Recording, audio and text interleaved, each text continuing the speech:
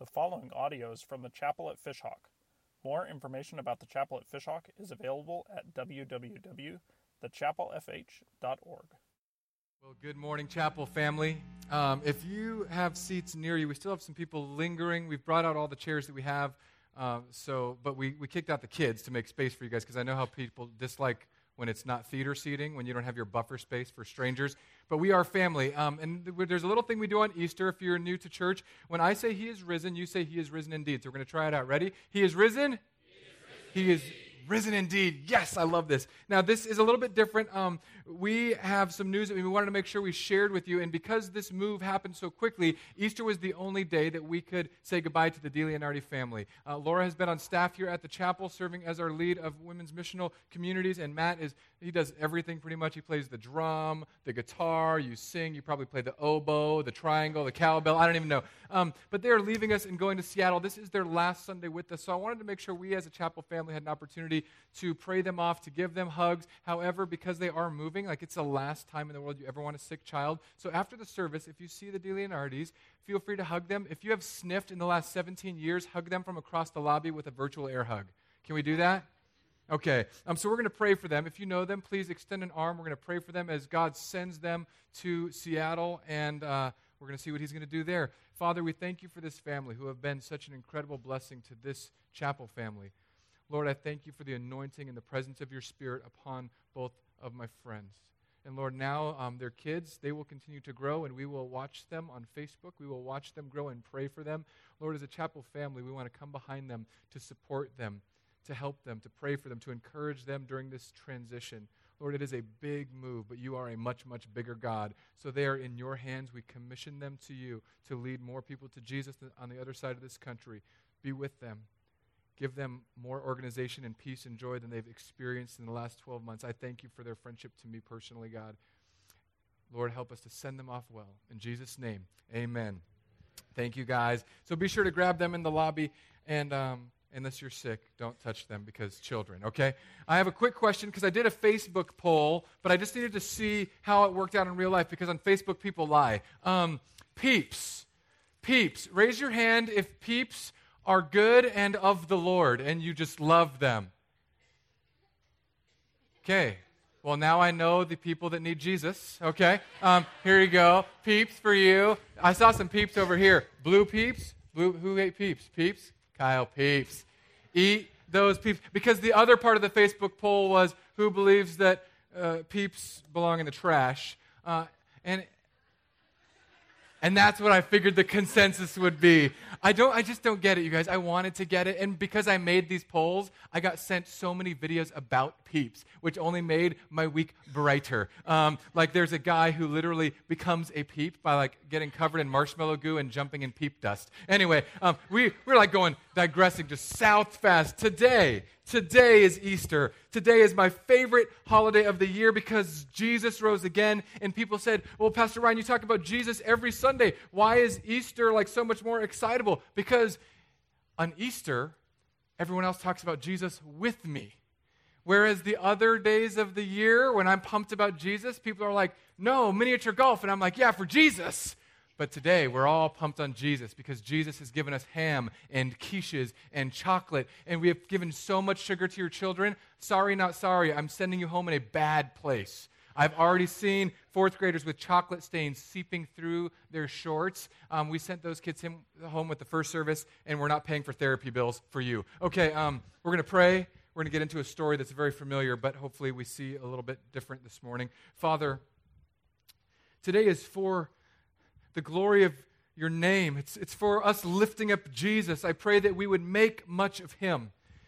That Easter wouldn't be a one-off for us, but that our lives would be transformed. And God, specifically today, I'm praying for those who have been bruised and broken and beaten down by life, that they would find hope in the story of Mary. I'm praying for those, God, today who are skeptic, cynical by nature, that they would step in and ask questions and not be afraid to be authentic and vulnerable. And I pray for those, God, in here who are just like Peter, ordinary people called to an extraordinary task.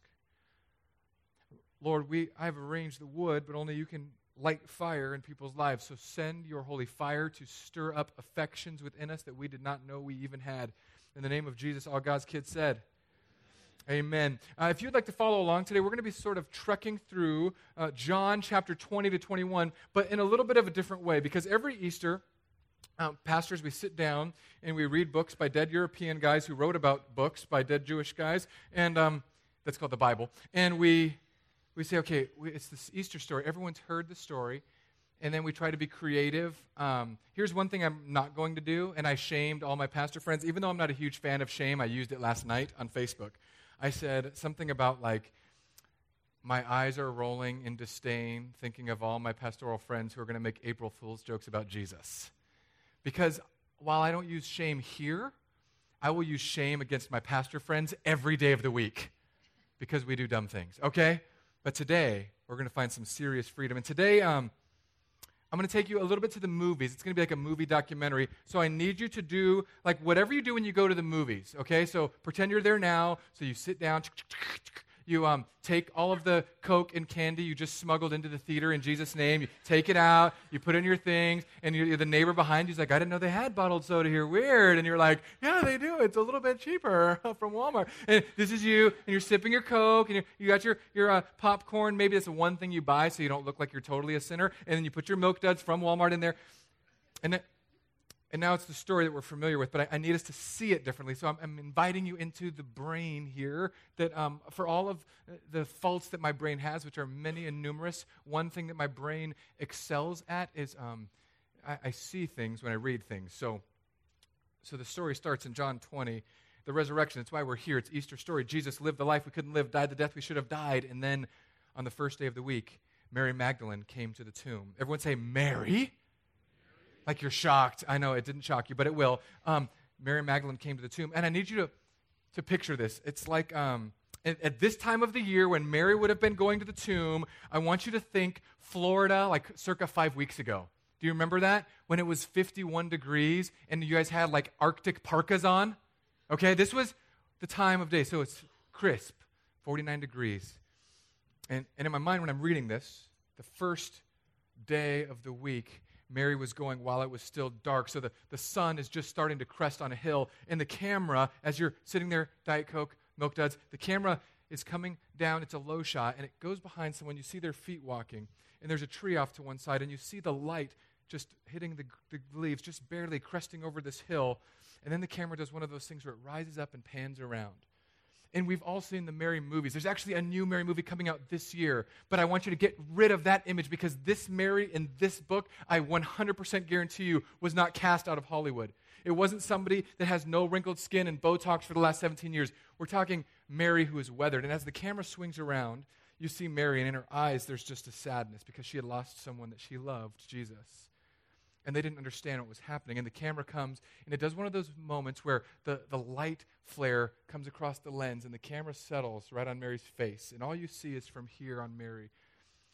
And it's so crisp. You see the lines that are carved into her face. It's lines of life. It's the wrinkles and the scars and the marks of someone who's had a hard life. And then the camera follows Mary around a turn, and she's sad because she just lost someone who was the first person to ever really love her the way that the human heart needs to be loved. And the camera follows her, and then it shows, and it cuts around, and you see this hill, and the hole where the rock used to be, now this stone was pulled over, and Mary starts to panic, like, something's wrong. Something is wrong. She's there with her spices to put as an offering burial to Jesus. And then the camera zooms quickly into her face, and it goes to a flashback. You see, Mary was a woman who was possessed by evil spirits. Now, I know that we live in an era where some of you are like, well, I don't believe in those things. So I just need, for today, I want you to just say, okay, even if you don't, you have to understand, all of the markers that we see of people possessed by evil spirits, they were people who would talk to themselves, and their clothes would be dirty, and people would leave them alone and avoid them on the streets. They would be bound to addictions. They would be bound to patterns that were breaking their lives. And in this scene, as the camera goes back to Mary's past, it comes down to her face, and you can tell her face is younger because it's a memory montage. And she's down on the ground crying, and her clothes are tattered. And there's this mocking of people walking by her, people stepping over her, walking, just pointing, sneering, jeering.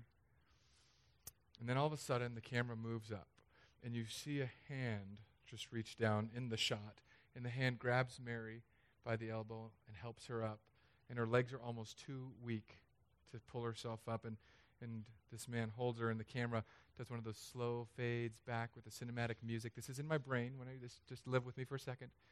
And the music starts, and the camera goes, and we see that it's Jesus. This isn't like 80s Jesus. This isn't Jesus with a mullet and moose and a sash. This is rough Jesus, carpenter Jesus, calluses on his hands Jesus. This isn't Jesus who has a barber shop. This is big, bearded, short Jewish Jesus. But he picks her up, and he holds her and says, demons, go. And they leave.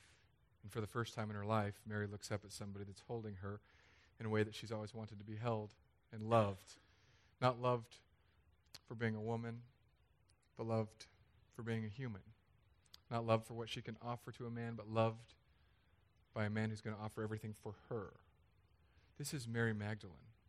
This is the first person who found the empty tomb. Jesus rose to free people who are bruised, bound, and broken. Maybe you are here today and you have been stuck in a pattern of brokenness and pain and difficulty. Jesus rose for you. Jesus rose to set you free from the chains that want to hold your life down. And here's one of the things. It's at this chapel family, if you're new here, I'm so glad you're here. At this chapel family, we have worked very, very hard to be family, to be a real family, to be a family that accepts people in the midst of where they are at. And I know that every church says this, but I promise you, if you're ever arriving here at the 10:45 service and you're showing up and it's 11:05, and I'm walking around praying for the service, and I hear you yell at your kids with the vocabulary of a sailor, I will hug you and love you just the same as if you quoted Bible verses at them. Mostly because I have children and I get it. But also because I want to not only say that we are a church that loves the bruised, broken, and bound, but we are a church that says you can come here and find freedom in Jesus.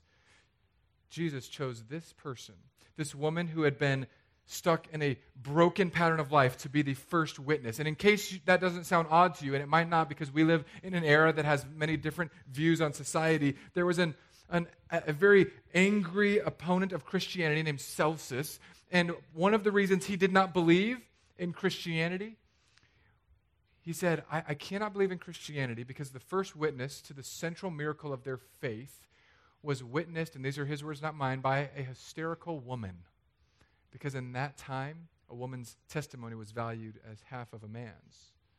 And all of these people that talk to me, they will say, well, the Bible has been changed over so many years. People have gotten their hands on it. They've changed the story to suit their needs. I'll tell you the first thing that you're going to do. If you are going to edit the Bible to start a major world religion, you're going to not have a former demon-possessed female who is broken and defeated be the first person that witnesses the empty tomb. You're not going to do that because it gives less credibility to your story. But the Bible authors knew that is the way it went. So that's the way it is. Now, some of you who are the Marys in this room, men or women, who have been bruised, bound, and broken, I need you to understand something. Jesus invited you to the tomb first. It's not a coincidence. People who recognize their need for Jesus are the first ones to run to him. But then the story goes on. The resurrection has happened. Mary goes, and then it says she goes to get the guys.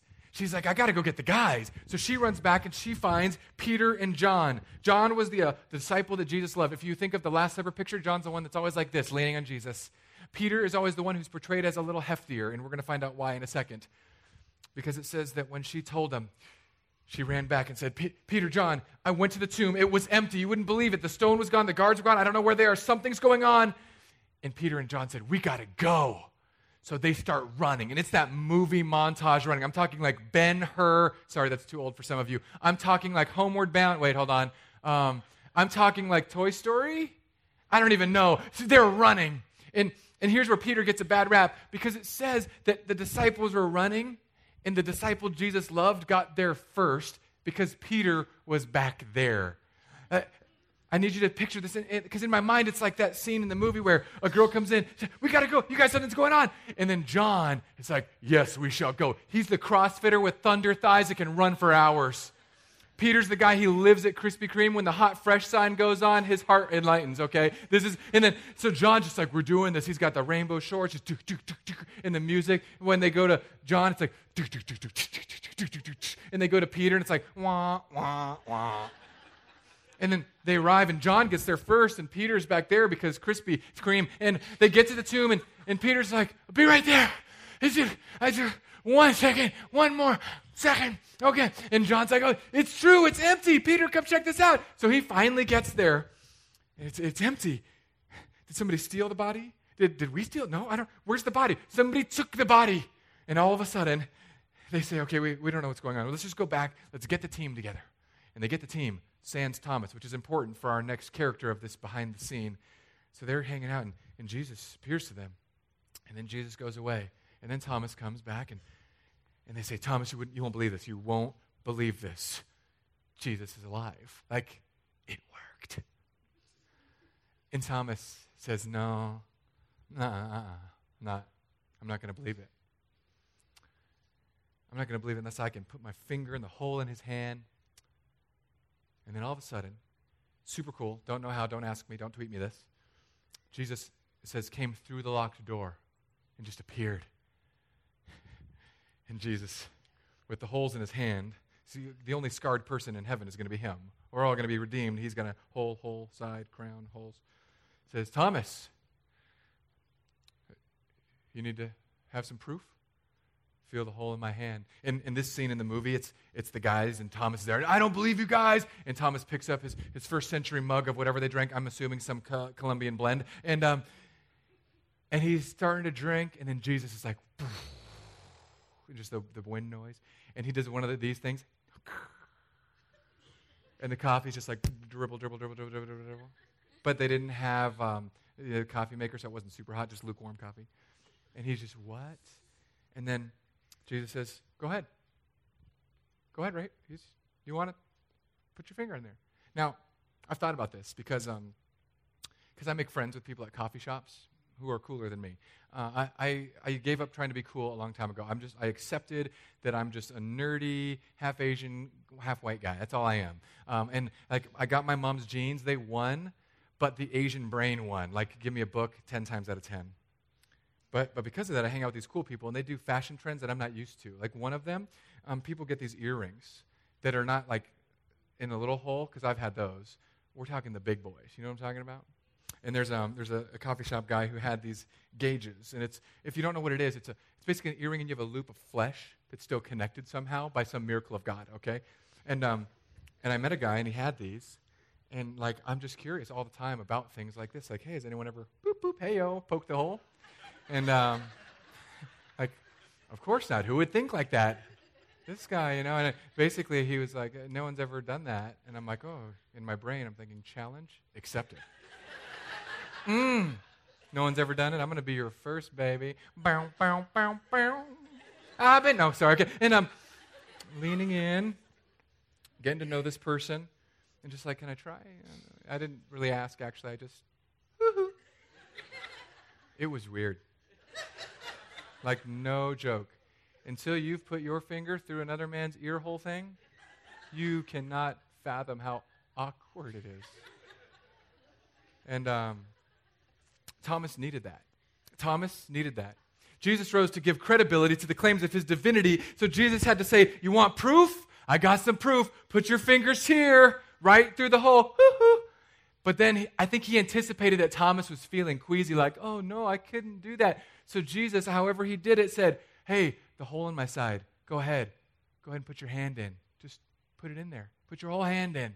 Now, I don't know what the equivalent of that would be with my coffee barista. It'd be like, hey, man, I'm going to stick my tongue in your ear thing. I don't know what that would be, but I wouldn't.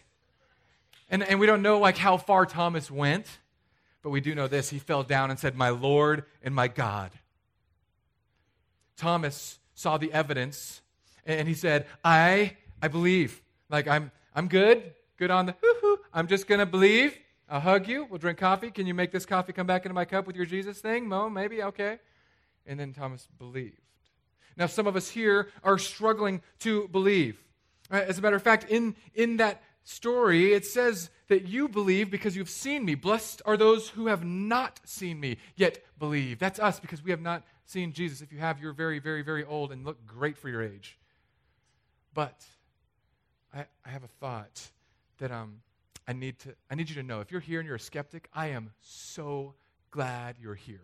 From time to time, we do live Q&A during service where I put my cell phone number up there and people text in questions and I answer them at the end because I love skeptics, I love doubters because I am one. And I need you to know that it is okay to come here and have your questions and your doubts and your fears. And I'm going to give you just a moment of my own heart and just tell you that there are times where when I go through dry seasons, I will question. I've been following Jesus since 1998. I've been in ministry the majority of that time. And there are nights when life is hard and difficult where my head will be on the pillow and I'll think, really? Like a dude in a whale? God? In a bod? I mean, that's not my inner dialogue. In my inner dialogue, it's like, God in a bod. I sound like James Earl in my head, but I know it's not reality. But I'll tell you what, on the flip side, because on Mondays, when like pastors, statistically, like Mondays are bad days, which is why I give that back to the church. All my pastor friends take that day off, and I'm like, why would you give your family your worst day? Give that back to the people who made you cranky. So I give it to you. It's my gift. And on Mondays, I have to pray that God would make my heart for him white hot, that it wouldn't just be this emotional roller coaster. And once I'm in those modes of prayer, God has shown up in my life so many times where I'm like, Dad, I really need this. And he's like, boom, you got this. You need this, you're going to go here. I'm going to do this through you here. You're going to raise up here. You're not going to have money here, but I'm going to give you money here. It's going to be okay. You're going to have this bill, and you need that. Oh, you have this bill you didn't know coming? Don't worry. Somebody sued the company you used to work for. You're getting a check from a lawsuit, and then boom, it arrives in the mail the day you need it. Like literally. That's the only benefit of working for Abercrombie & Fitch, by the way. I knew you all knew that because of my striking good looks. I work in the back. Anyway. God has shown up so many times, and I've seen the reality of him in my life so many times that my skepticism and my doubts, they become less and less. And if you catch me in the majority of the week when I'm on my mark talking to God, being with God, and if you said, oh, I don't think God exists, in those moments, God is so real and tangible and visible to me that I would look at you and say, your mom doesn't exist. Because to me, like the way that I sense God today, I know he's real. Prove to me that your mother is real. And they would send me a picture on Facebook, and I'd show them a picture of a sunset. And they'd say, no, but my mom changed my diapers. And I would say, but God changed my spiritual diapers. This was one time when I sinned, and he changed me. And we would have this debate. But if you have those questions, I don't want to push you away. Come to the chapel. If you are anti-Christianity, come to the chapel. If you've got a million questions, write them down. Take me to Cool Beans because it's all you can drink coffee for the price of one cup. We will drain that carafe until your questions are answered. And if I give you bad answers to your questions, I'm going to send you to some of the elders or pastors or my father-in-law who's a pastor because they probably have better answers than me. I said, you need answers? Come get answers. Skeptics welcome. Because Jesus died to give credibility to the claims of his divinity. He was fatally tormented. There was an empty tomb. He appeared to many, and those who he appeared to gave their lives in response to meeting him face to face. Nobody gives their life for a lie. If you were going to change Scripture, you would have written Mary Magdalene out. All the arguments that people tell me, like, this is why I don't believe in Christianity, I just say, I don't believe in your mother. But the story goes on. After Thomas has spilled his coffee, we go to the next character of the story. It's Peter. Jesus has shown himself to a couple of people. He's shown himself to groups, but then Peter doesn't know what to do with himself anymore because he's been following Jesus for 3 years. So the camera comes around, and there's Peter with his friends. And they say, well, what do? We don't know where to go because Jesus is not with us now. So they get into the boat, and they say, let's go fishing. And when they fished, they would have taken out their outerwear, and they were out there fishing. And Peter has a flashback scene. And it goes back to the first time he was fishing. And Jesus said, throw your net on the other side. And they said, fine. And they did it. And they pulled in so many fish, the boat was going to sink. And then when Peter got to shore, he said, who are you? I'm going to follow you. And it was Jesus. And he said, I'll make you a fisher of men. And now Peter's back at those same nets wondering, what happened to all that? We were supposed to be fishers of men, but I'm just going back to my regular old job. And then this time it was a distant person. You couldn't make out who it was. Said, hey, you guys having any luck? And like every fisherman says, yeah, we caught a fish. It was this big. No, nothing. So Jesus from the shore says, throw your nets on the other side. And I wonder how long it took Peter to realize what was happening. Like Jesus is giving him that Matrix moment. Like, am I in a deja vu? Because he was throwing his nets, and I don't think he realized until he cast them to the other side, and the camera comes around, and he's pulling them up. And I would have loved to see his face. I hope that we can rewind scenes in history when we get to heaven, because I would love to see his face when he realizes, this is Jesus. And just drops the nets. And the Bible says he grabbed his clothes, threw them on, jumped for it. Now remember, this is the same Peter who walked on water. And now Peter's realizing, wait a second, it's Jesus. I know what happens when we're with Jesus. And I might be alone on this, but I will tell you, even to this day, the first time I go to the pool in the summer, this is me, straight up. Okay, Lord, today is the day to walk on water. Sometimes I'll just try to do like the full of faith one, where I'll just be like, I'm just going to play this cool and know that God's got me. And I'll just be like, phew.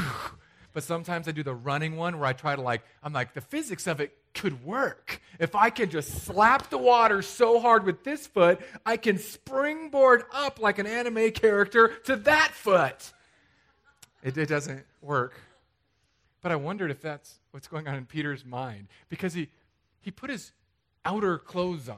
Like, I've fallen in a pool with shorts and flip-flops, and I felt like an anaconda was dragging me to the bottom. This guy's like, I'm getting all my clothes on. I'm just going to run to Jesus on the water. And he didn't.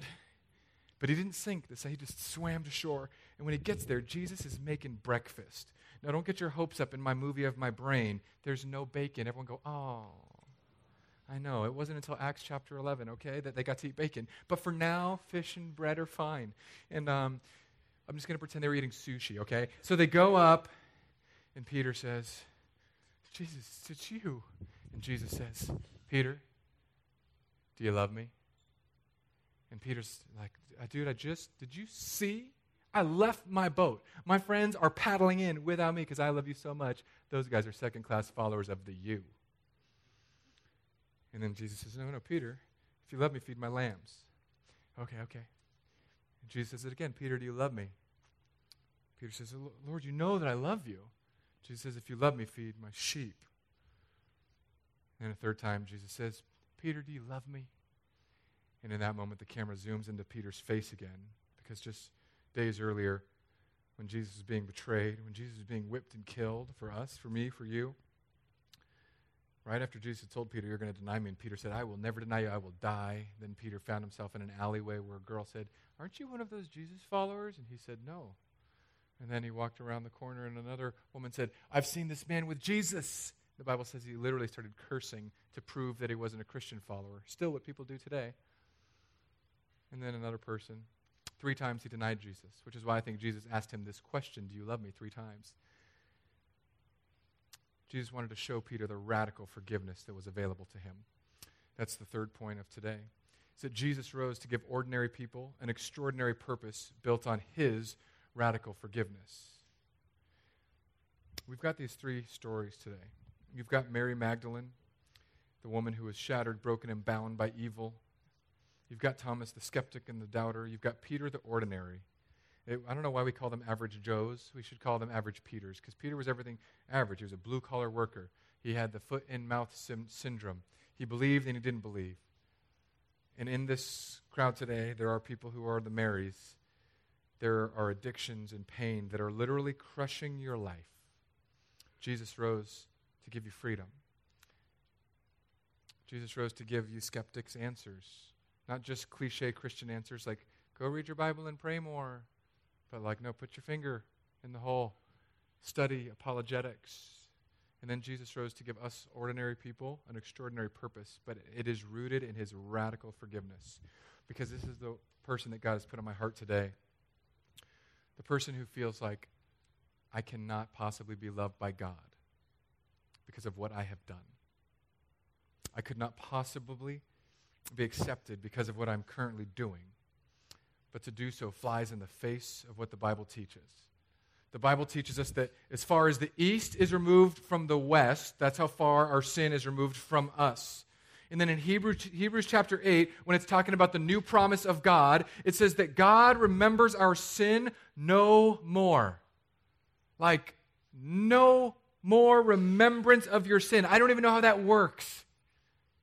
But the fact that if you step into Jesus and say, I believe that you lived the life I couldn't live, you died the death I should have died, and then you rose again. I believe that. You're my God. I'm going to serve you. I'm going to follow you because you lifted me up when I was down. You gave me the answers to my doubts. You've spoken to me in the cool of the night, and you've called me out of my regular, ordinary mundaneness to this extraordinary cosmic purpose. I will follow you. That's what faith is. When we use the word faith, it's that emotion, that desire to be with God and connect to him. And if that's you, if you say, it's God, I love you, I need you, without you I could not do anything, then your sin, it's gone. Some of you might walk out of this room and sin in the parking lot. Forgotten. Well, God, doesn't God want us to be like holy? Yes. He also knows you. The reason why I have the greeters, like, I thought we should have the greeters come all the way to the parking lot and greet people in the parking lot. It'd be nice to see a friendly face. But then I'm thinking, well, we got a lot of kids and families that come here. Actually, greeters, I want you to stay at the door. That way you don't have to hear people cuss at their children in the parking lot. People do that? Yes, if by people you mean human beings with children. Yes. Or if you're married. And when I'm walking around praying, like I said, I'll see some of you get out of the car. If you do this one more time, little Billy, I'm going to duct tape you to the grill of that guy's car and let you go home with him this Easter. And then literally like 50 yards, you transform. Hello, happy Easter. And the kid is just mortified. Duct tape, duct tape, duct tape, duct tape, duct tape, duct tape. Because kids don't pretend as well as we do. And here, you can bring your mess because you are forgiven. Here, you can say, this is what I'm struggling with. Can I still be a part of this family? And the answer is yes. And it's not, don't take my word for it. Talk to people around you. And even if you're new, you don't know, who do I talk to? How do I know someone's story? Just grab someone that looks like they're comfortable. Or here's one thing, stay for 10 minutes. Everyone else is going to leave except for the people that are here every week. Just grab anyone hanging around after 10 minutes and say, hey, do you have a story of God's grace for your life? I'm literally that confident in the Chapel family, in the healing power of Jesus, because I've seen in the last 12 months marriages that people thought will never be a marriage ever again, totally restored and better than ever. I've seen in the last 12 months people who were addicted find total freedom from their addictions. I've seen in the last 12 months people who were worried and stressed about finances all of a sudden be not worried and stressed about finances while, key point here, actually having zero change in their finances. That God would change their heart. It's not that you come here and all of a sudden your life's going to be just all cherries and ice cream. Usually when you come to Jesus, your life will get more difficult because there's a poison that's being purged from you. But when you come, I can promise you one thing. The bound, bruised, and broken are welcome here. God will not break a bruised reed or quench a smoldering flax. The skeptics and doubters are welcome here, where we can ask questions and be open about our doubts and share our curiosities. The average Joes, ordinary people who make brash decisions are welcome here because Jesus rose to give us ordinary people an extraordinary purpose that's built on his radical forgiveness for weary, broken people like you and me. Let's pray. Father, I thank you. I thank you that you would love us. I thank you that you would send Jesus to die for us. I thank you that you would give us the love that our soul was wired for. And I pray that nobody walks out of here today. I pray, God, that no person who is struggling with an addiction or pain would leave here just thinking that it will wisp away on its own. I pray that someone here, God, that is suffering in their relationship with their spouse or their kids or their coworkers, that they would come and press in and they would find community, and not just community, but family. And God, I pray for all of us, whether this is our first service or we've been here for 10 years, that we would embrace and care for each other like actual family ought to. Help us, Lord. Inspire us. Fill us with a hope and knowledge of the empty tomb. Thanks for all you do. I love you. We'll talk to you soon.